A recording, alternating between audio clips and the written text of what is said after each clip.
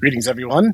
This is the Hipster Snack and another episode of the Tomodachi Bros Review Podcast, Season 3, Season 2 coming soon, trademark. Today, joining me is Clockwork Fiction. Surviving on synthetic, cold meds, and broken dreams. Awesome. And also, Master Dutaku is also here. Broken dreams? Oh, you poor sweet summer child. Y'all still have dreams? You have broken dreams? I was forged by disappointment. I know the feelings of disappointment. I too am a fan of Monster Rancher. So today we are getting into our gripes, our complaints, our whinging, and our whining. But before we do, I'm going to open the floor for any current nerd news. Usually I go in alphabetical order, so today we're going to do backwards. And Dutaku, you control the floor. Oh, well, I actually saw something. It's not exactly like bleeding edge, hot off the presses, this is going to sell like hotcake. Type of news. But I think it's still huge, and I think it's still newsworthy. Right. Apparently, there has been a back and forth Cold War over the new Snow White that Disney was supposed to release. I saw something about that. It has gotten silly, but let me explain. So Disney was going to release Snow White at the end of the year. But then Daily Wire, who has been trying to release, new actual popular fiction and other content just for entertainment, right, announced that they were going to do an actual too faithful to the Grimm's fairy tales Snow White adaptation themselves, basically throwing the gauntlet down. Also, with the understanding that their version is going to be way cheaper. And so it will be way easier to not only recoup their losses, but also actually make money. And Disney, in reaction to this, basically went, our version isn't going to be coming out until 2025. By the way, all of the dwarves are actually going to be magical fairy tale creatures again, and not just the Planeteers. The guys who just happened to wander onto set that day. Yeah. It's not like the seven randos that are just hanging out with them. They actually showed a fake Grand Order. Quote unquote. Yeah. Well, see, the funny thing is that the seven outlaws and that are actually they're actually closer to the Grimm's fairy tales, especially considering that they flat out explain that they're we're not actually dwarves, but none of these fairy tales are going the way that they're supposed to. So, right. That's fair. That's fair. I mean, we're literally fighting Cinderella right now. So, but so they actually kind of look like dwarves now. Although still, they have not actually hired any actual little people actors. I don't even know what the quote unquote politically correct term for that is. I believe that short guys, short guys. They're short kings. So basically, the pocket princes. They haven't gotten any. For that. But anyways, so there's just apparently that's where things are. Is that Daily Wire is not only going to release theirs. It's going to release it first, and also this is basically all but implying that Disney is going to lose even more money because they're announcing, not only do we have to basically make an entirely new film in order to compete with this effective indie company that's dunking on us, but it's basically they're are just kind of also acknowledging that the Daily Wire is going to do better than them. And if you actually see their Snow White actress, honestly, I would say that, I think she's way hotter than Rachel Zegler is. I have not seen it, but now that you have said that, I will have to investigate this. I mean, yeah. See, the funny thing is like they have Gal Gadot being the evil queen in the Disney version, and so it's like Rachel Zegler versus Gal Gadot. Like, why would dark queen Gal Gadot be like, oh, she's pretty? It's like, no, she'd be like, oh, ugh. I don't want to be around you. Not to mention the original line in the fairy tale was, who's the fairest? Fair does not mean beautiful. Fair means pale. Yes, but they don't understand that because words meaning things is difficult. Yeah, no, that's true facts. And you know what this kind of reminds me of? Wasn't it like just a year or two ago where there was like 3 Pinocchio movies all released in the same year? I don't honestly know. I recall there was supposed to be a few, but honestly, like Del Toro had one, Disney had one, and there was something else, I think. None of them made any impact because, like, all I heard was like, these are coming out, and then no one made a big. I'm gonna be perfectly real. I haven't watched a modern movie in quite some time. I'm in that current sense, just because I just have no absolute interest in almost anything coming out nowadays. Yeah, like I only go to the theater. Like that's why the Netflix are so slow. It's like the last couple I did were like I did Five Nights at Freddy's was the most recent one. Then I did like Dungeons and Dragons, Super Mario, and Sonic 2. Like Sonic 2's been out for a while. Okay, so you know what? Here, I'm going to do the Taku flicks for Doom. Okay. The 2021 Doom. All right. Don't watch it. It's not good. Don't watch it. I mean, the animation / anime scene has been popping off more and more. At least the 2 that I've been interested in recently, looking at is there's apparently an Onimusha anime that was released recently, and cool. One called an animation called Blue Eyed Samurai that's on Netflix. Now look at both of them, like those look pretty cool. Both of them do.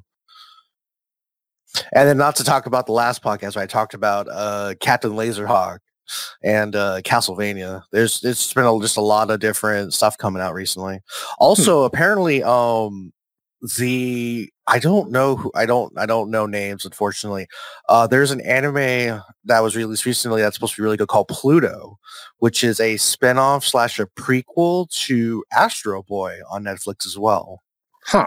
It's the manga has been out for forever. It's basically a manga artist who I want to say was the one behind Planet Haze, which is a really cool science fiction series. Basically taking a very famous arc from Astro Boy and effectively like doing the dark and gritty version of it. I've been told it's good, but at the same time, no, I'm thinking about it from, back in like 2007 when someone was like, oh yeah, Pluto is super awesome. And I'm like, wow, that's really good art. So. Mm-hmm. Okay. All right. So, but yeah, that's my thing. So all right, that's what I got. Mr. Clockwork, what do you bring to the table this fair evening? BlizzCon happened or is happening. Just a couple quick things to go through. Overwatch has a new tank coming out, which looks pretty cool. If anyone still plays that, it looks like the dude from Maona. That's what I thought too in the beginning. But I mean, that's kind of their art style they're going with, so it's kind of hard to get away from it. But I don't really play much Overwatch. If I did, it's just usually the casual, which usually you don't see a lot of people playing anymore. I gave up years ago. Chris Metzen, it was in the news a while ago. I don't know if I covered it, but Chris Metzen came back to the team, which was very interesting because I could have sworn he was on another team when the old CEO had left and started their own development of another MMO. So I'm assuming that has tanked. The team? What team? The Overwatch team? No, Chris Metzen. I don't know who that is. The Warcraft team. He's the writer for World of Warcraft or Warcraft in general. Sorry. Yes, you got to specify these things, my man. Okay, sorry. This is the problem, Clockwork, is that you're like when we're like, yes, we talk about Leo Tolstoy or talk about George Hemingway or Ernest Hemingway, George Orwell, and you're like who, but you're like, yes, the technical advisor of the Wizard. Yeah. You got to give us a little more context, is what we're saying. Because so the writer, the writer for Warcraft, Chris Metzen, came back. Okay.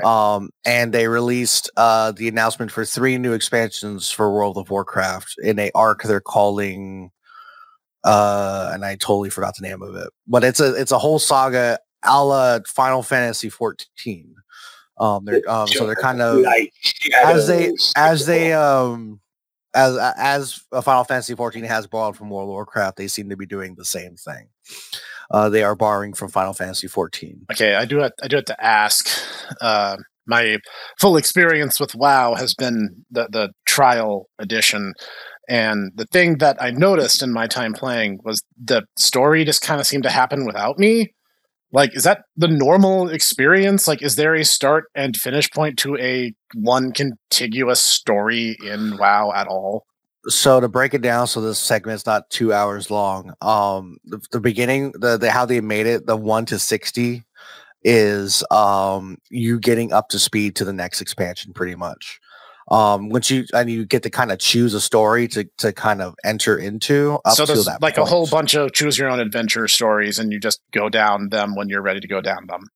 At least that's how I did it recently. Okay. I'm not sure if that's the same thing now because I've been out of it for quite a while. All right, I wasn't interested in opening Pandora's backyard shady shed, but at the same time, I had to ask.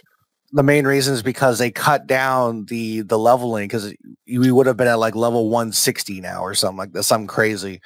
Yeah, but they cut it down back to 60 to make the leveling a lot easier. All right, fair enough.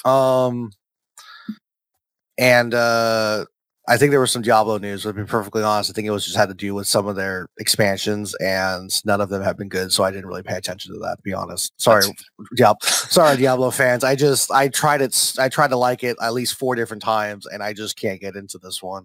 I'm to be perfectly honest, it just does not feel good. Sometimes that's it, though. Sometimes it's just not. It's just not for you. Sometimes that happens, and that's okay. That's what happened with me in Monster Rancher 3. There are a lot of fans in the fandom who are just like, oh no, I loved Monster Rancher 3. And I'm like, cool, you saw something there that I couldn't. I don't like Monster Rancher 3. And then the big news that now, I think my mic just, there we go. One of the big news that happened recently is that... You sound like you're a million miles away, my dude. He sounds like he's in a box. We put Clockwork in a box. He's now box did work. Me in a box. I don't know why you guys would do that. I accidentally did open Pandora's shady backyard shed, and Clockwork fell in. No.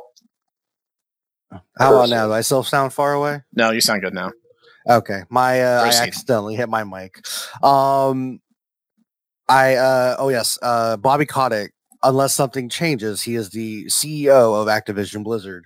And a lot of people believe is one of the reasons why Blizzard has fallen down this very, very bad hole as of late. Is going to be leaving in January on a golden parachute. Of course. Nonetheless.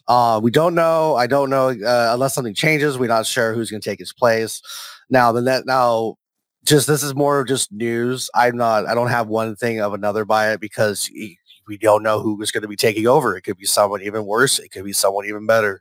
We don't know. That's the scary part. It'll be one of Billy Gates's Thai lady boys or something. It's going to be it's going to be somebody who's going to turn World of Warcraft into a big gotcha game or something. That's a really stupid oblique Family Guy reference. I'm not sorry. You know who it is. It's going to be Snack.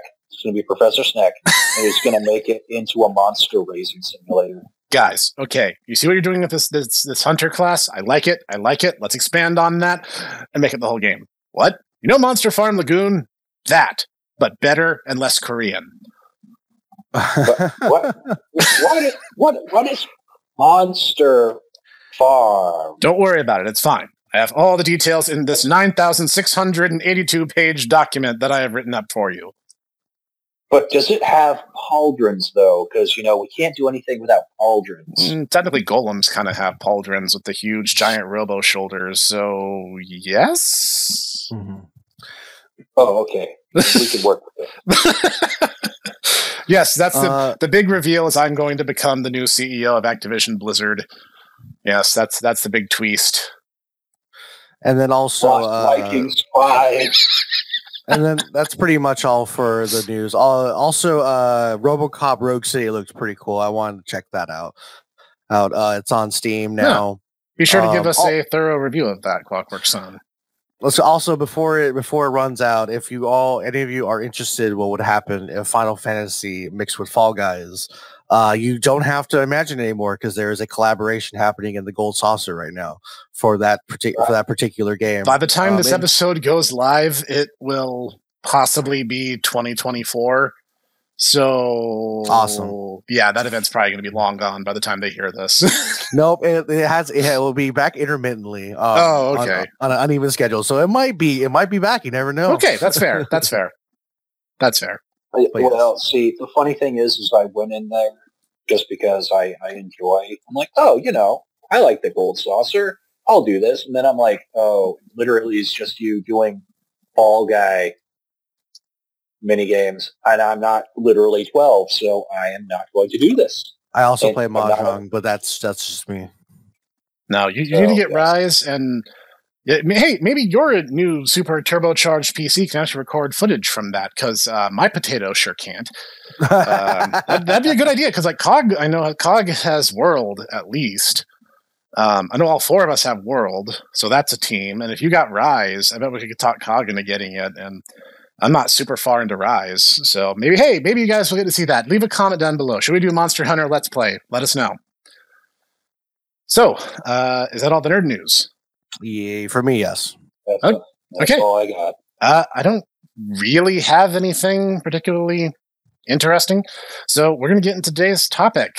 And we've been very positive, I think. I think all throughout Season 3, we have maintained an aura of positivity. And, I mean, even when we were critiquing very, very harshly, which I think we kind of did in the Realist Hero story episode, I think generally it's been very positive. It's been very constructive. Today, we are going to get a little, what's a good word for this? We're going to get a little bit salty. Okay, to be perfectly honest and to give some, plausible deniability for the professor and to Boxwork, basically this all stemmed from the fact that I just started to I had a bad experience, say, with Destiny 2, and that got me a little bit salty, shall we say. And so I'm like, I'm going to write down my list of things that are wrong with the gaming industry at this point. And so I came up with a list, and I brought it to the other Tumble Bros. I'm like, hey, am I missing anything? Do you guys think of anything? And they're like, well, we can talk about this next time. I'm like, well, okay. All right. So here we are.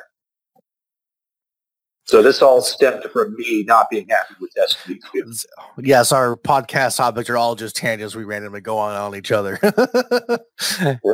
Pretty much. I mean, if you really want to know about, if you want to know how the sausage is made here at the Tumble Bros factory, just utter chaos and nonsense. Let's be real. We have lots of electrical cables and lots of treadmills and lots of potatoes. All right. I guess I will begin. One of my biggest gripes I have right now currently, especially with certain games that I've been waiting for, announcements before the game is even real. When the game is announced and they're talking about, we're going to be making this game starting 2025, and I'm like, you haven't even started it yet. So it's 10 years in the future. Why? Yep. Why? And it's like, well, it's got to build up hype. It's got to build this. It's got to build. I'm like, no, that's not how that works. That's true to a certain limited. Hype goes away after a while. If you build up so much hype and the game is a mid at best, you get Duke Nukem forever. Then the game Then the game is going to be the game is going to be considered terrible because it's been sitting for 12 years in the oven, and this is all you got. That's actually a really interesting point. The other day, I came across this little nerdcore band called the Chalk Eaters, and I'm saying a little bit superfluously because they're not. They're actually a pretty big YouTube channel, and they're fairly popular, and their stuff's pretty good. I like most of it. And they did one talking about Half-Life 3. And I was just really, really tickled by it because it's like they seem to be blaming everything except the reality of the situation on why it's not going to happen. And I'm like, you guys know that Valve literally has every incentive in the world to never release it and zero incentive to ever release it. Like, the first off, the meme draws attention. The meme is free advertising. The more Half-Life 3 confirmed memes go around, the more free advertising the existing Half-Life franchise gets. And second, it's too late. The main villain of Half-Life 2, his voice actor was a man named Robert Culp, who died like 7 or 8 years ago. The main villain's gone, and it's too late. You could release an amazing game, but they're not going to view it as, oh, this game had a 3-year dev cycle. They're going to view it as, it's had a dev cycle since Half-Life 2 Episode 2 ended. And that's how it's going to be judged. Therefore, they have no incentive whatsoever to ever release the game, and every incentive to never release it. It's dead. Let it go, guys. Honestly, it's been confirmed. It's been confirmed a while ago that the game is when the notes for the story had come out. Like, I believe if you do a Google search, you can find the storyboard stuff for Half-Life 3. The storyboard, I was like, yeah, this game is dead in the water. There's too much hype around it. We can't come up with a good enough, everything to get this game to become something that we want. So Valve we're just going to throw this out here, and Valve's QA team are perfectionists. They're never going to be able to release anything. It's too late. The window for that time period has imploded in on itself. We're past the event horizon. It's gone. This is me reaching, because I could have swore I heard this somewhere, but I don't have a source on it, unfortunately.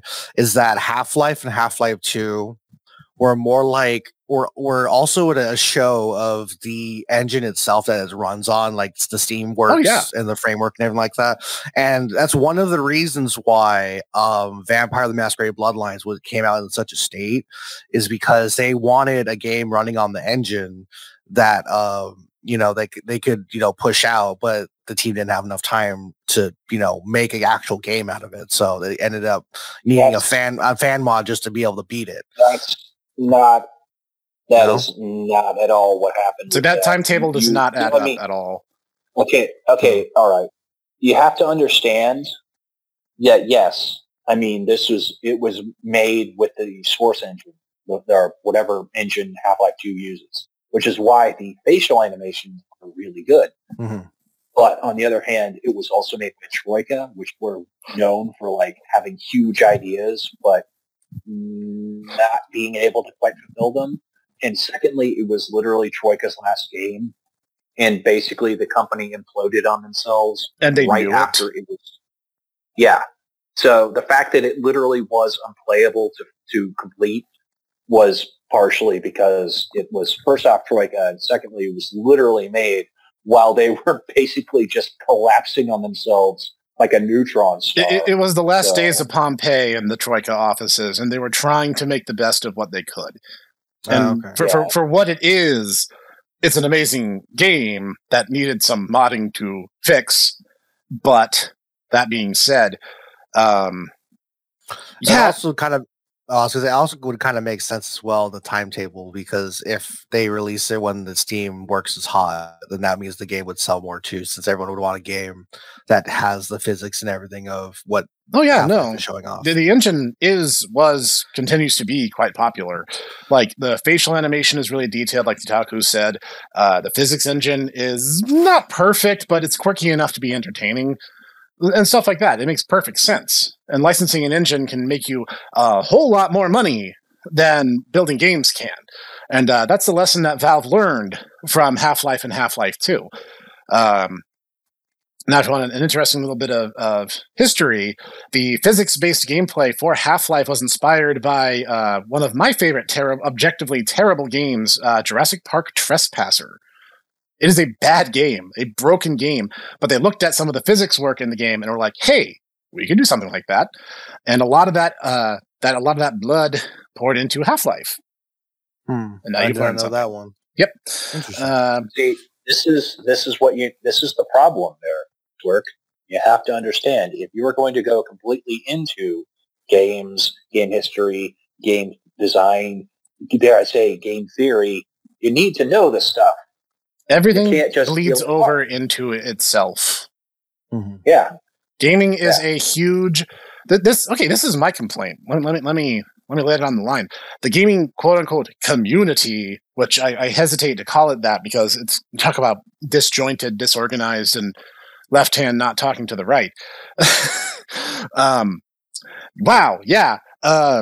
Gaming today, especially in the generation younger than ours, doesn't seem to have an appreciation for the way that games on the whole have always kind of been a melting pot of ideas very heavily cribbed from other media. A lot of the horror games, for instance, come from the works of Edgar Allan Poe, H.P. Lovecraft, and just a lot of these classic Gothic era writers, and a lot of these horror novels were incorporated to make these games. Amnesia: The Dark Descent, which is one of my favorite horror games, cribs heavily from Lovecraft. Another one was a really good one on the GameCube was Eternal Darkness: Sanity's Requiem. Very, very Lovecraft inspired. They kind of do their own thing with the way the gods work, but like very Lovecraft. That was the one where you have to go back in time to stop Cthulhu. Yes.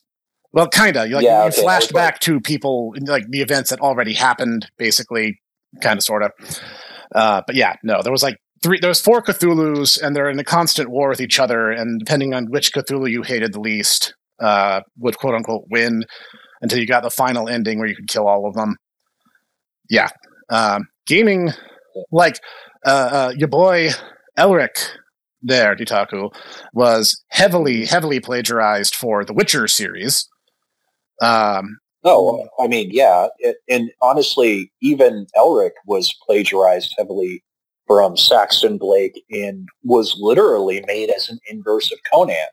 The entire thing of this evil wizard being, and let make no mistake, Elric is an evil wizard.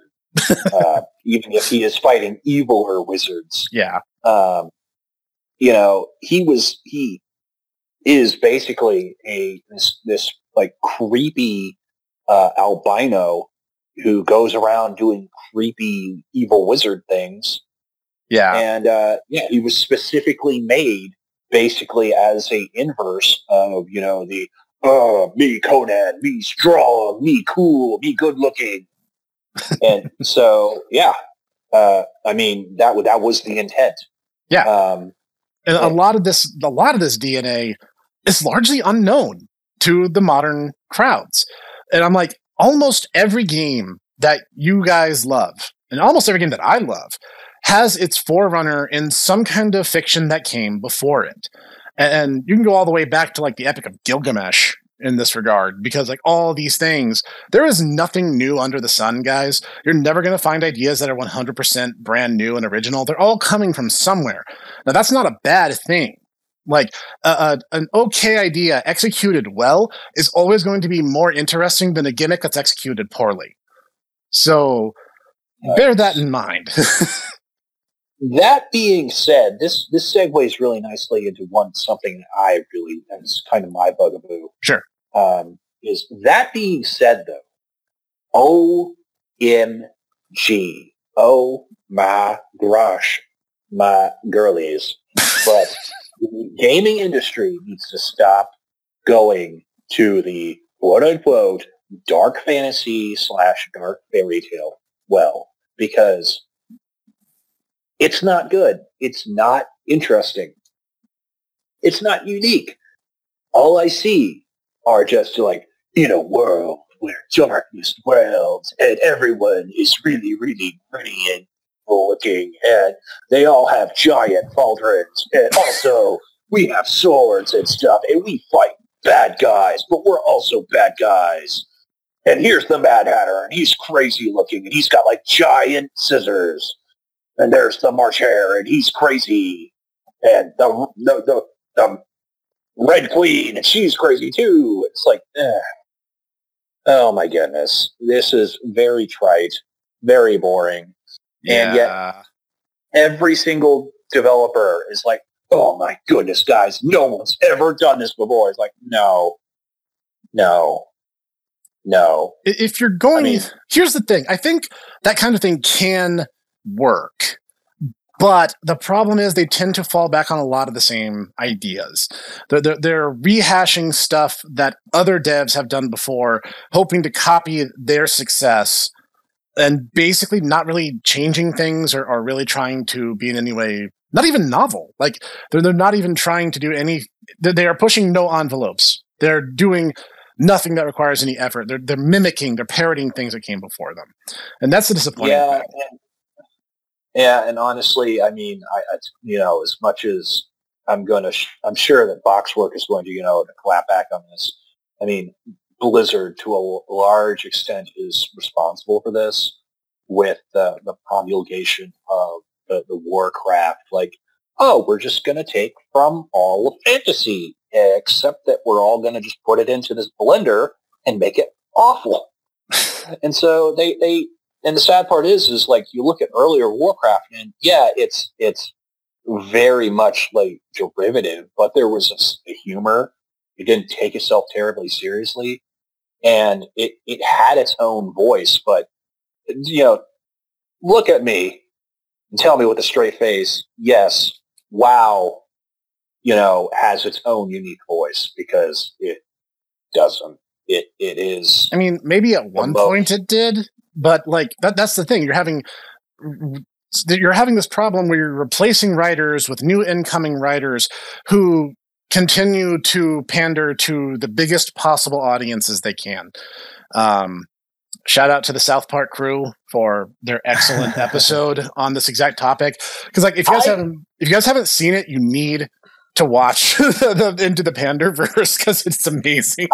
I haven't seen it yet. Everyone says it's good. Oh my god! So, like the long and short of it is, it turns out Disney has this thing called the Pander Stone, which is not the Infinity Stone, basically, but like it makes it so you can turn any work into a pander fest where it goes to as big an audience as possible. But then they realize if you overuse it, if you go too far trying to appeal to everybody, you appeal to nobody, and it becomes recursive. And it's so good. So good.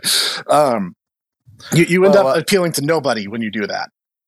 Well, what I was going to say is that I do know that, Warcraft was based off of a lot of other stuff. I think Warhammer Fantasy was a prominent stake in the early Warcraft and everything like that. But the early stuff from World of Warcraft did have its own kind of style, and I would say it probably borrowed a good amount of stuff probably from Ultima, probably, and EverQuest and everything. But they kind of made their own thing out of it. Nowadays, it's everybody is trying to make an MMO based off of World of Warcraft. Yeah. Didn't work out very well. But Warcraft is kind of lost. Like it's so old, and just the way what the story is trying to tell now is like it doesn't work as well anymore.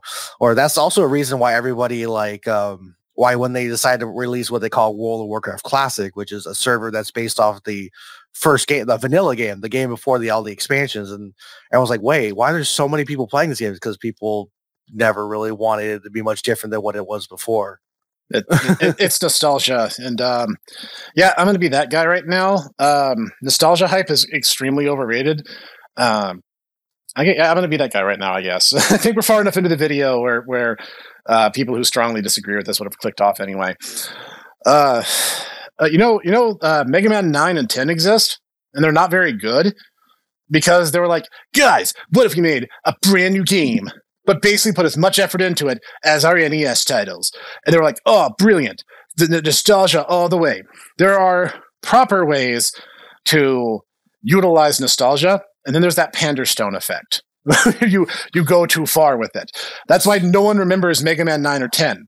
That's why everyone's like, dude, Mega Man 11. Mega Man 11 is so good. And guess what? It is. Mega Man 11 is fantastic.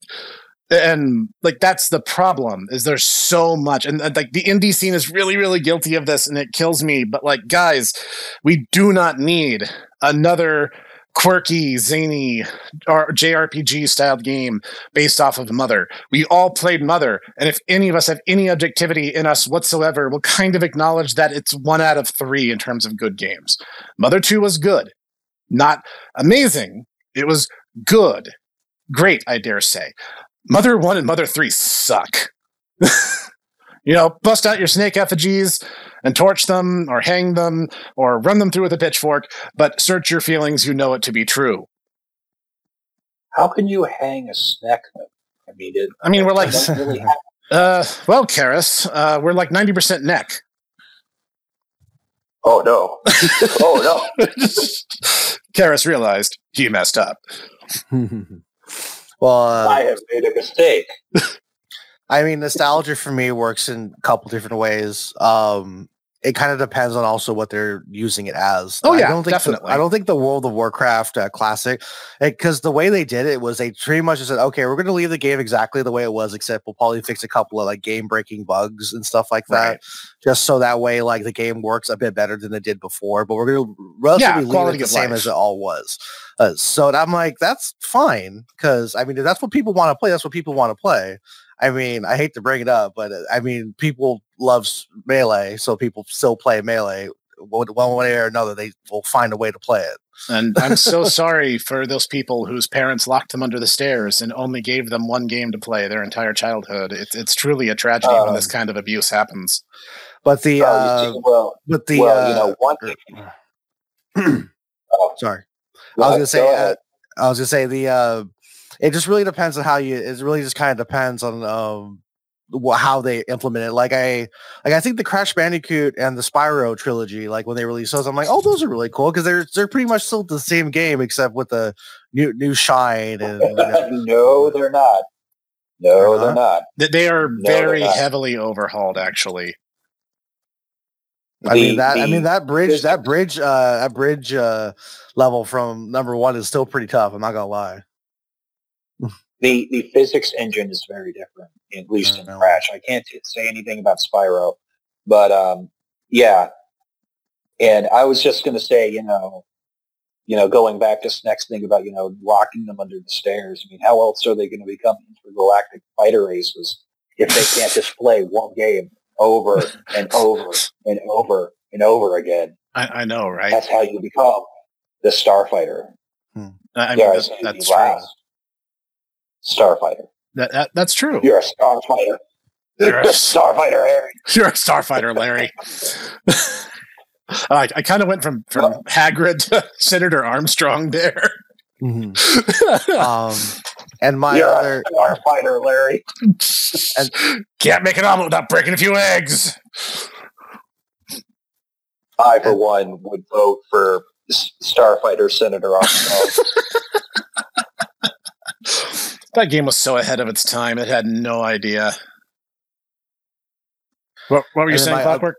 My other gripe that I have down here is just early access is real games. Games that come out heavily unoptimized, or that are pretty much using paying players as QA teams to fix it later.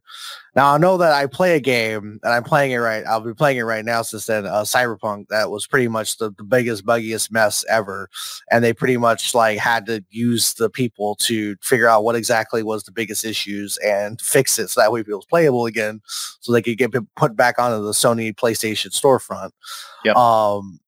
But there's also I heard there's a game called, I think it was Cities Skylines 2 that recently came out. Apparently, even people with NASA Space Center console setups can't run this game because they decided they're going to make it so everybody, every little NPC that walks around in your city apparently has a high poly face model or something like that. So your game is pretty much trying to very an actual civilization in the game, and it doesn't work. It doesn't work very well. Okay. Yeah, I was about to say, it's funny that you're bringing up early access when, literally you're like, guys, I can't stop playing Cyberpunk. I'm like, wow, I did not realize that, bad taste was terminal. But, okay. But, yeah, this literally is, less a case of early access and more a case of just the fact that they didn't finish the game. It's not even that. It's the fact that they don't even basically we're so flush with resources in terms of computing power now for just a standard system that they never are like, maybe we don't need to have a fully photorealistic model for, our tiny little citizens and, city build man, yes, equals very good.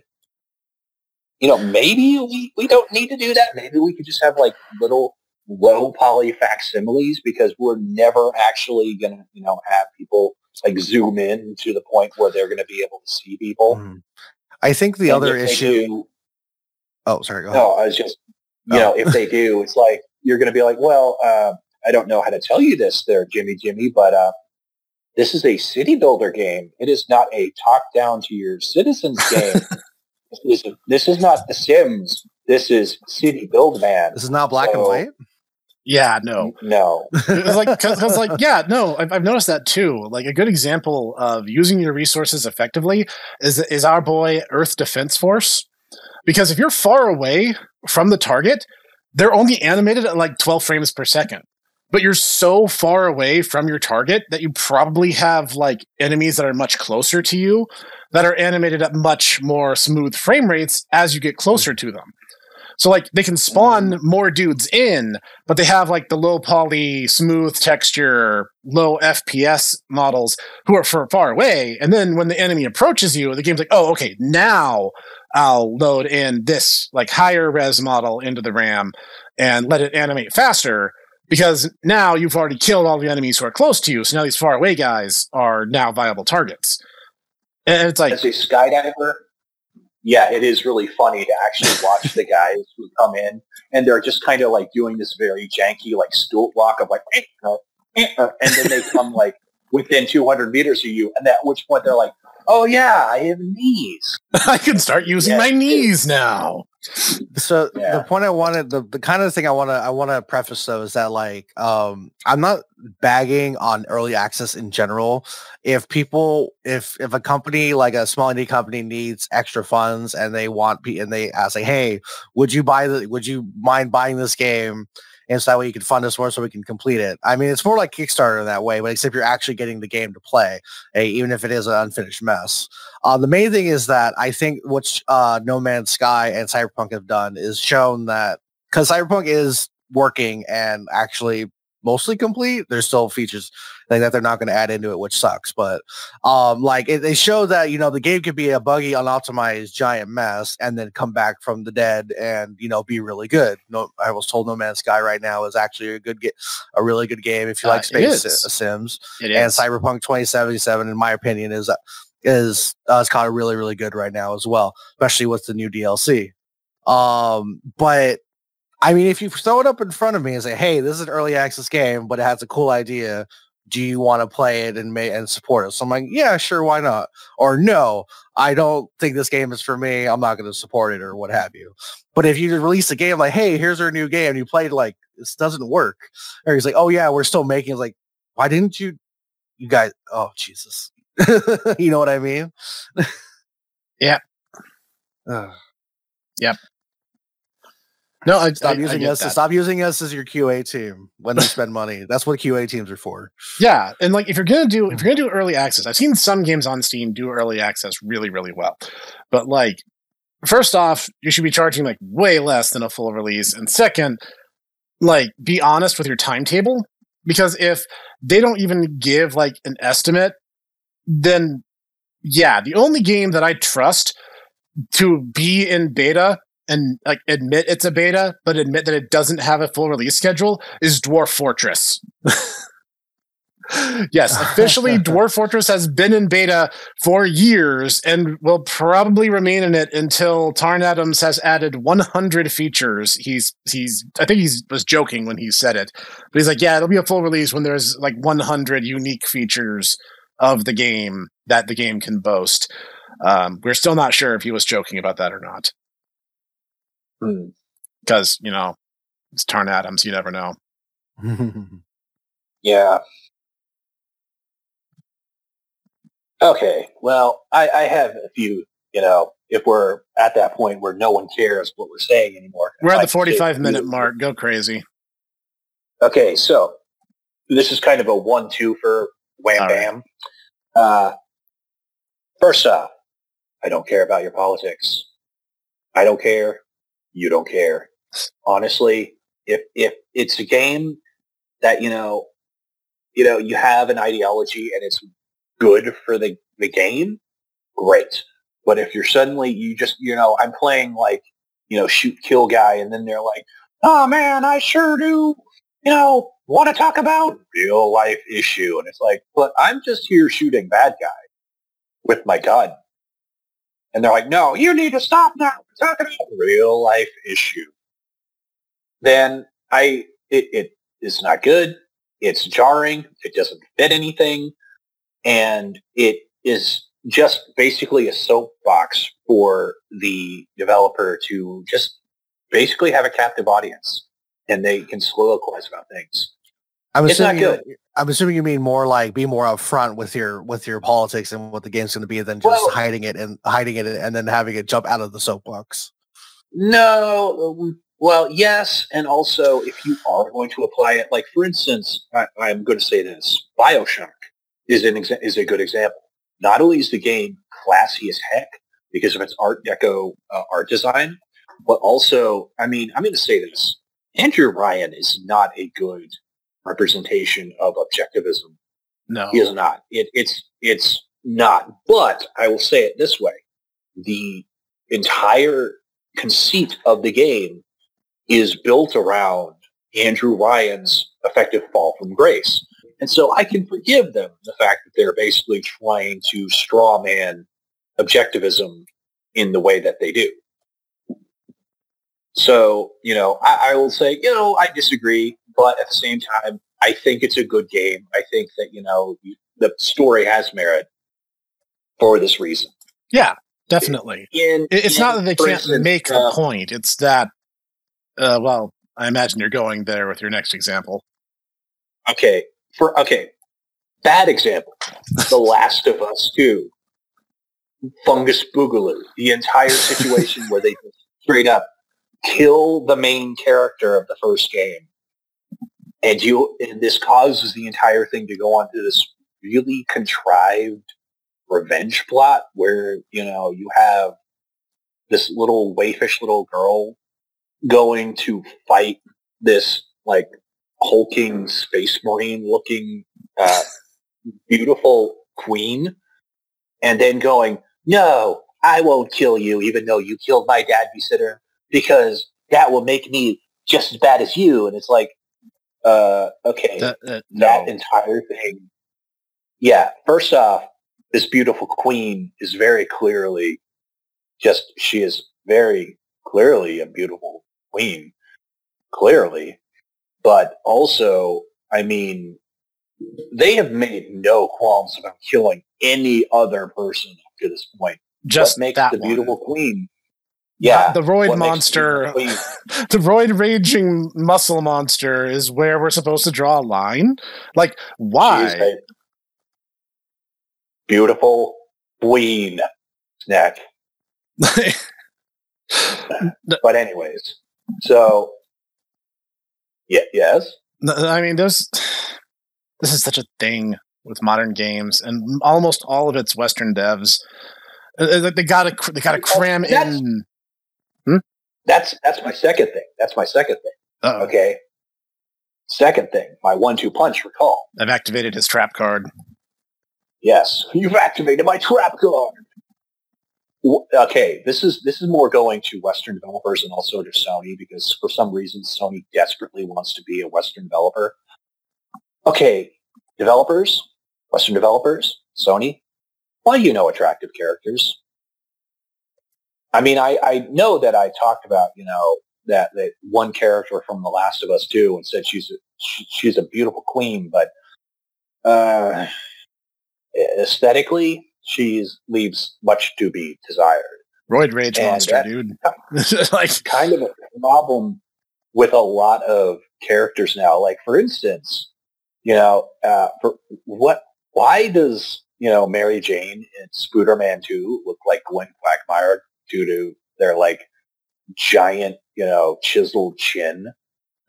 Basically, I've seen an answer to this. I've actually seen the answer to this. It's all self-insert fan fiction, dude. The reason April O'Neil looks like a homeless person in that crappy Seth Rogen like not Turtles movie is because that's the lead actress. They literally just insert themselves. They're not trying to make interesting characters. They're trying to insert themselves. And meanwhile, a particular, bespectacled villain in glasses once commented, well, we're in a video game, so of course everyone's going to be at least reasonably attractive, because that's what draws, again, guys, it's the pander stone. You want the biggest audience possible without going recursive. So you want your characters to be at least conventionally attractive. So you get the biggest audience pull. But Western devs are now like, I remember everyone made such a big fuss over the was it Horizon Dawn or whatever it was called? I didn't play them, but I saw an interview after the first game came out, and they were like, oh, well, we had to like change the model of the lead actress in the game because like the lady we based her on looked like she was ready to cry at any minute. And I'm like, really? You guys were allowed to say that and not get like absolutely massacred just on social media? But I guess like the first game didn't apparently have that big of a reach, so apparently nothing came of it. And then they did it again in the second game and made her even uglier. And they're like, oh, well, she's going to like a war-torn environment. And I'm like, yeah, guess what? No one cares, because you took a very attractive actress and just uglified her to uglify her, because that's the trend this week, I guess. Yeah, honestly, I think I want to say the only people who played Horizon Zero Dawn the first were like literally Kotaku, Polygon, and the Lone Ranger, because they are the only people I have seen that like have talked about it. Yeah. The Ranger, you are my bro, but sometimes your gaming tastes worry me. You need to get a better computer so we can play Warframe again, my dude. Yeah, seriously. We also need to do something about Australian internet. which is the real devil of the situation. I mean, that is also pretty far away, so I mean... Yeah, but like, we literally Hold on. Snack, are you saying you're going to run for Prime Minister of Australia? Yes, as a matter of fact, I'm going to run for Prime Minister of Australia while I'm also being the President CEO of Activision Blizzard. It's always been my dream to be the head of state of a foreign country to which I have no ties or allegiance, and also to own a megacorp, which I also owe no ties or allegiance, so that way I can truly become the villain of my own cyberpunk dystopia. And I think Australia would be a great testing ground because, honestly, they're just so easygoing down there. I don't think anyone would notice. That's a joke, guys. That's a joke, guys. It's going to be real. I'm joking. I love you, Australians. You kangaroos are all great. I'm joking, unless you guys would be actually okay with it. At this point, I will. At this point, I will totally do it. If you guys vote me in, I'll do it. Okay, I promise I won't do half as bad a job as your last few attempts.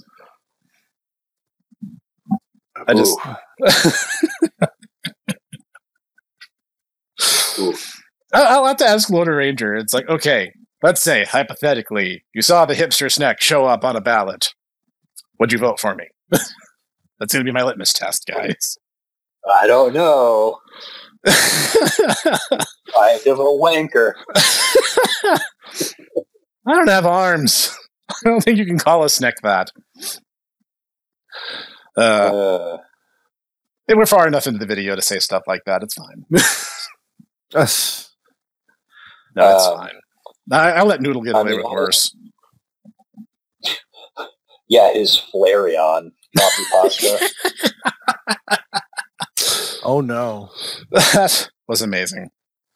No regrets. Yeah, you weren't there for that, were you? I was not. No, Clockwork was not. That was Yumi and Noodle, I believe.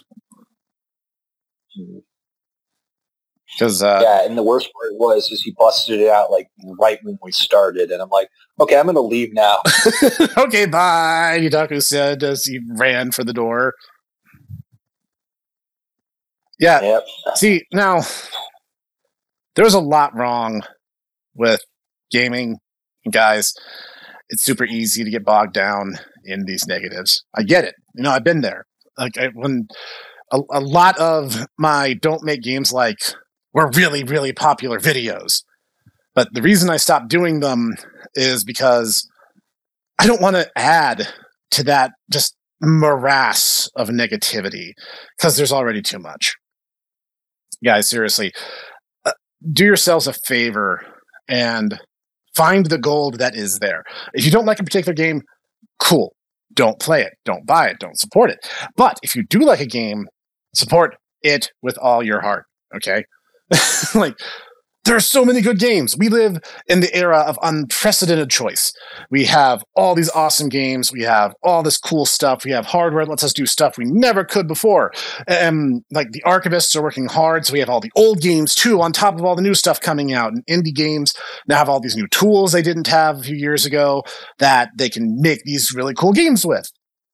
So, like, guys, there's a lot to fix, and those things should be fixed.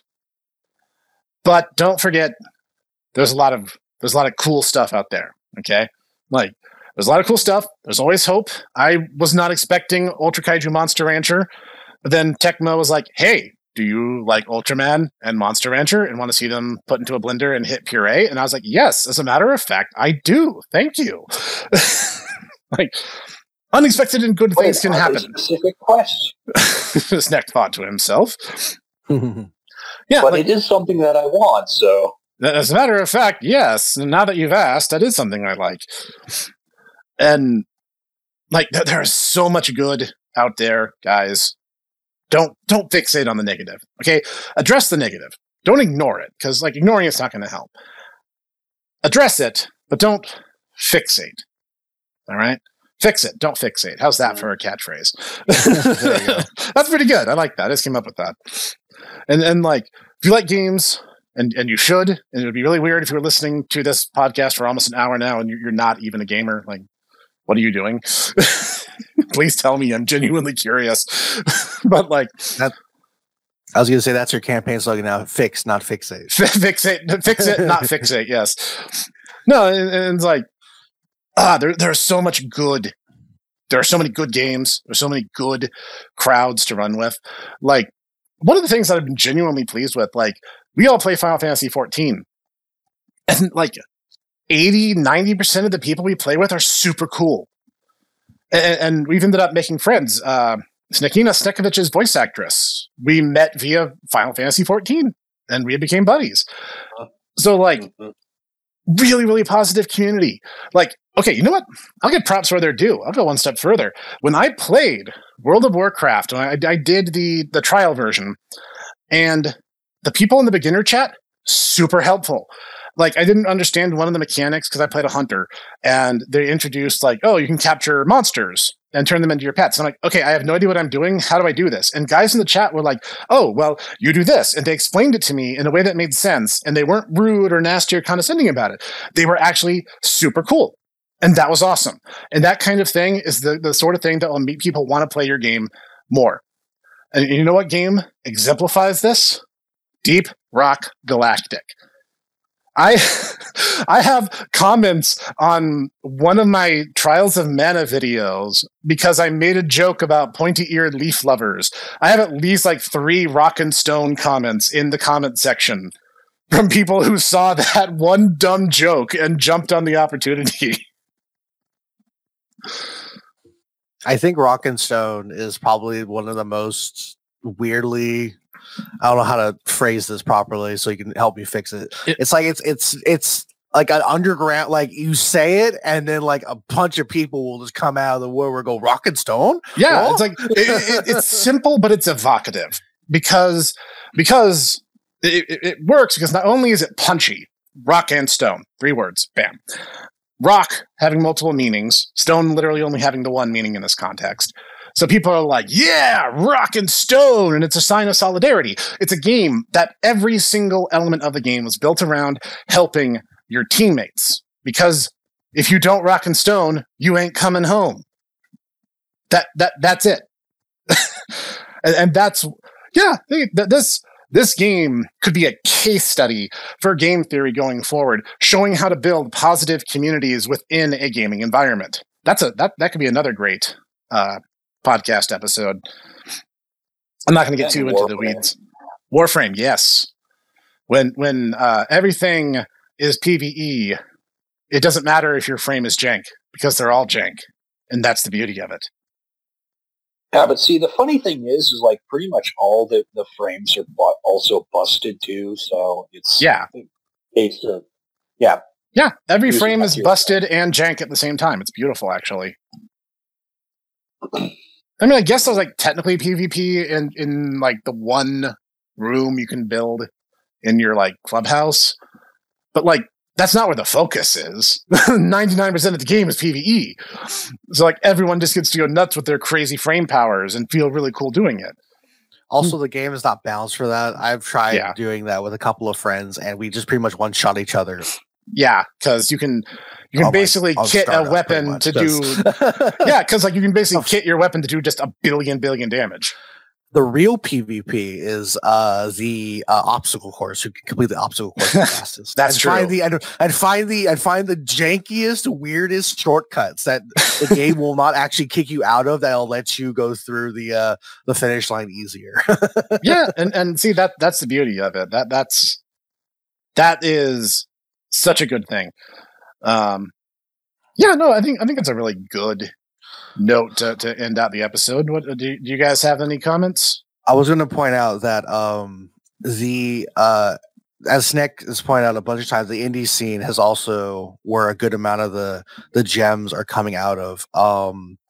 As I've talked about, and if you like narrative games, I've told both the bros here about it. Disco Elysium is probably, as a lot of people put it, one of the best narrative games out there right now. Point and click, like story wise. Was going to record that for the channel, but there is so much profanity. I can't cut it all out and not get demonetized. So it's one of those games I would probably recommend you don't, just because it's and not because of that. It's a lot better to play it without the context of content, and if that makes sense. Without the I think a YouTuber put it the debuff, the content debuff, as it were. No, that checks out actually. Another great narrative game I've played recently that I've had a lot of was called Citizen Sleeper, which is pretty much the story about you as an android running away from the corporation on a derelict space station that you land on, and you have to survive. You have to survive and try to run away from them. That's pretty much as much I would give you. Very fun. I've enjoyed. I have it. Bomber Cyberpunk. A game that, and a lot of people tell me that's not a lot of game in that game. I'm like, yes, but if you are one of those people who like, well, I'll say art in the quotation mark, if you like music, if you like the art style, if you like the graffiti art the game provide, there's a lot more to like it than just the gameplay, which there is only a bit of gameplay in a sense, because you don't really do much more than ride around and just kind of vibe, as one would say. But if that is what you like, then that is what you like. Just like how not everyone might not like Citizen Sleeper or Disco Elysium, because there might not be that much into narrative games. There's just a lot of games out there right now. I'm missing one. I had it in my head, and I can't think of it. Unfortunately, it'll probably come back to me later. I might back in 2025 or 26, whenever this post, I'll probably put in the comments what I was thinking of. No, that's fair. Or I mean, I could just play Planescape Torment again, which I probably should do. It's a really good game. Have you ever played that one there, Professor? Admittedly, I have not. Oh, it is good. It is good. It's like old school Baldur's Gate, but it's a lot more narrative and a lot less. You wander into a pack of dire wolves and just die because the game is brutally hard. That's fair. I'll look into that. Oh, it's on Steam. I checked the other day because I'm like, I'd really like to play Planescape Torment again. And I really am not big into the good old games thing, which I probably should be, but yeah. It has its purposes. Yeah. Now, I think that brings us to a good stopping point.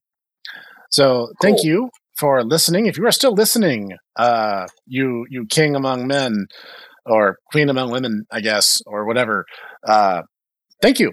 If you liked what you heard today, like it, subscribe for more, because more like this comes out all the time.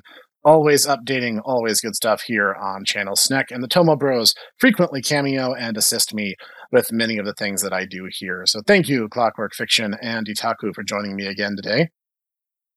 No problem. Have a great one, everybody. Real MVP is the listener. You gem amongst gamers. See what I did there? Very smooth. So, this has been the Hipster Snack, and thank you for joining us for another episode of the Tomodachi Bros podcast. Leave a comment down below. Did we hit on some of the things that burn your cheese?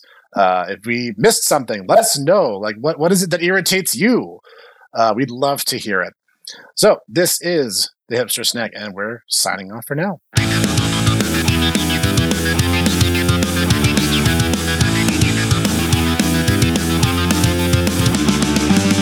Thank you for listening to the Tomodachi Brothers Review Podcast, produced and recorded by the Hipster Snack, Itaku, and Cog. Sound design and editing by executive producer Sean Taylor Brown with Cog Sound Engineering. Music written and performed by Sean Taylor Brown with Costas Vaz of Core Insight Studio on the drums. We hope you enjoyed this episode. See you next time.